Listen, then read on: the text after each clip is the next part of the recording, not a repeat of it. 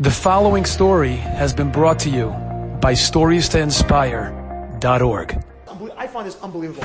Rav Dessler, he moved to London in the 1930s. And he moved out of Europe. Whatever reasoning, it's a whole story, but he moved out of Europe. He moved to England. He moved to London. And his family finally, he brought them, after a few years, he was able to bring them over. His wife and his daughter went back to visit Europe, just to visit family, in 1939. Not a good time to be in Europe.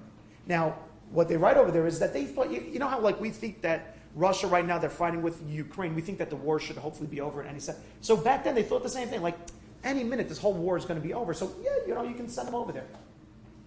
He didn't see his wife and kid for another 6 years.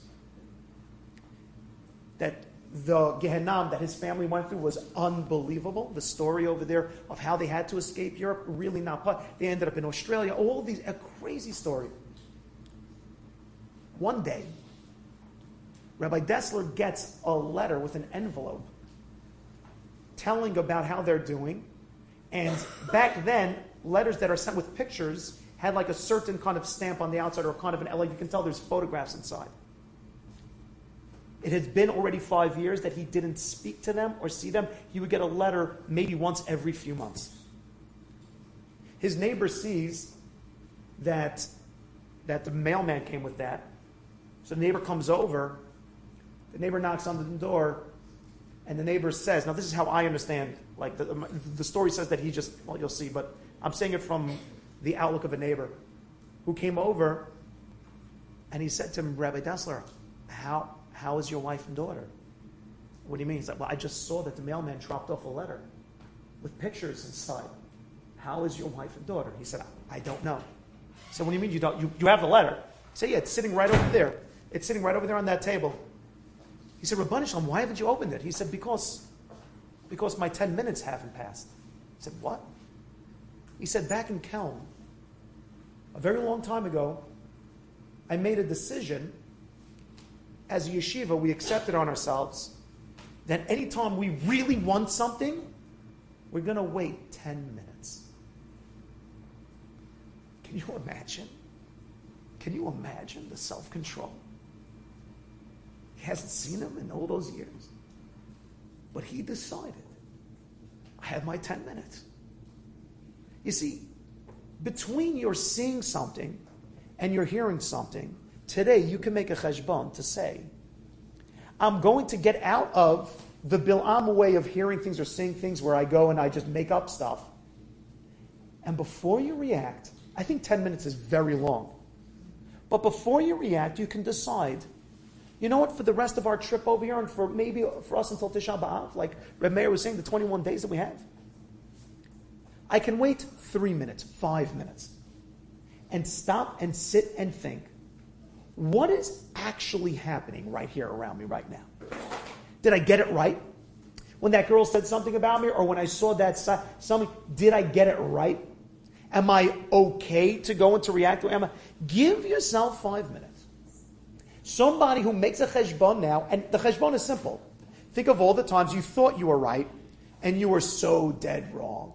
Think of all the times that you thought you reacted correctly, and it was absolutely the most darkened, the most ill-advised, without any kind of knowledge, you just went and shot from the hip. It was something so terribly bad that if you could only turn back time, if you only had those 3 minutes to have reacted, how you would have reacted so much better. I was just in Eretz Yisrael. I've been there for 4 years. I got to spend time with my Rebbe, Rav Berkowitz. These past 4 days have been unbelievable. Last week, Rav Berkowitz gave us one shiur on exactly what you girls have been listening to on the bus, choosing to be happy. And Rav Berkowitz said a personal story. I've been his student now since 2005. I haven't heard him say the story yet. He said, you all should know, I grew up in a happy home. Okay, Rabbi, thank you. He's like, I grew up in a very happy home. Okay, he's like, no, but you don't understand. He said, his father was a child during the Holocaust, that as his family were being schlepped towards the trains by the Nazis, Reb Berkowitz's father hid and he ran away. And as like an 8-year-old or a 10-year-old child, he was living in the forest and living on the streets. Nobody took him in. He was starving for years as a child. Meanwhile, Reb Berkowitz's mother actually went to the concentration camps. And years later, she would tell how each one of her siblings were torn away from her and murdered by the Nazis, Yimach Shema. She watched each one of them die. He said the way that his parents met was that after the war, they were both by a distant cousin's house. They're related, like very distant cousins. And they saw each other, two broken people. And his mother said to his husband then, said to his father, she said, look, I came from the war, you came from the war. Let's get married and I'll take care of you. That was their date. He said, okay. He said, from that moment on, he said the children were born. He said, we lived in the happiest home. He said, I never knew. I never would have known. Had they not told me, I never would have known. It was always so happy. He said, and then when my mother died, when my mother passed away, by the Shiva, my father, who was, I think then he was probably in his 80s, my father looked at me and he said to me a line, said Reb Berkowitz, that I didn't realize how penetrating it would be.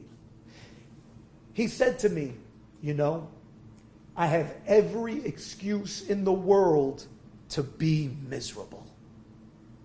But I choose to be happy. Happiness is a choice.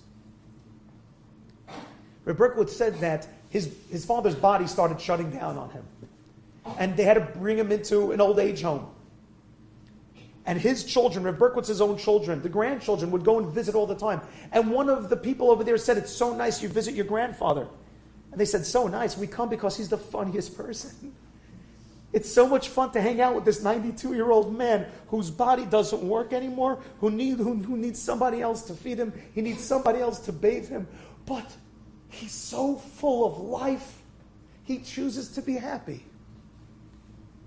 In this young age now, or even in our older age now, if we should decide to take those 3 minutes and say, whatever I saw or whatever I heard, it doesn't necessarily mean that that's the reality. Because you know what the reality is? It's your happiness.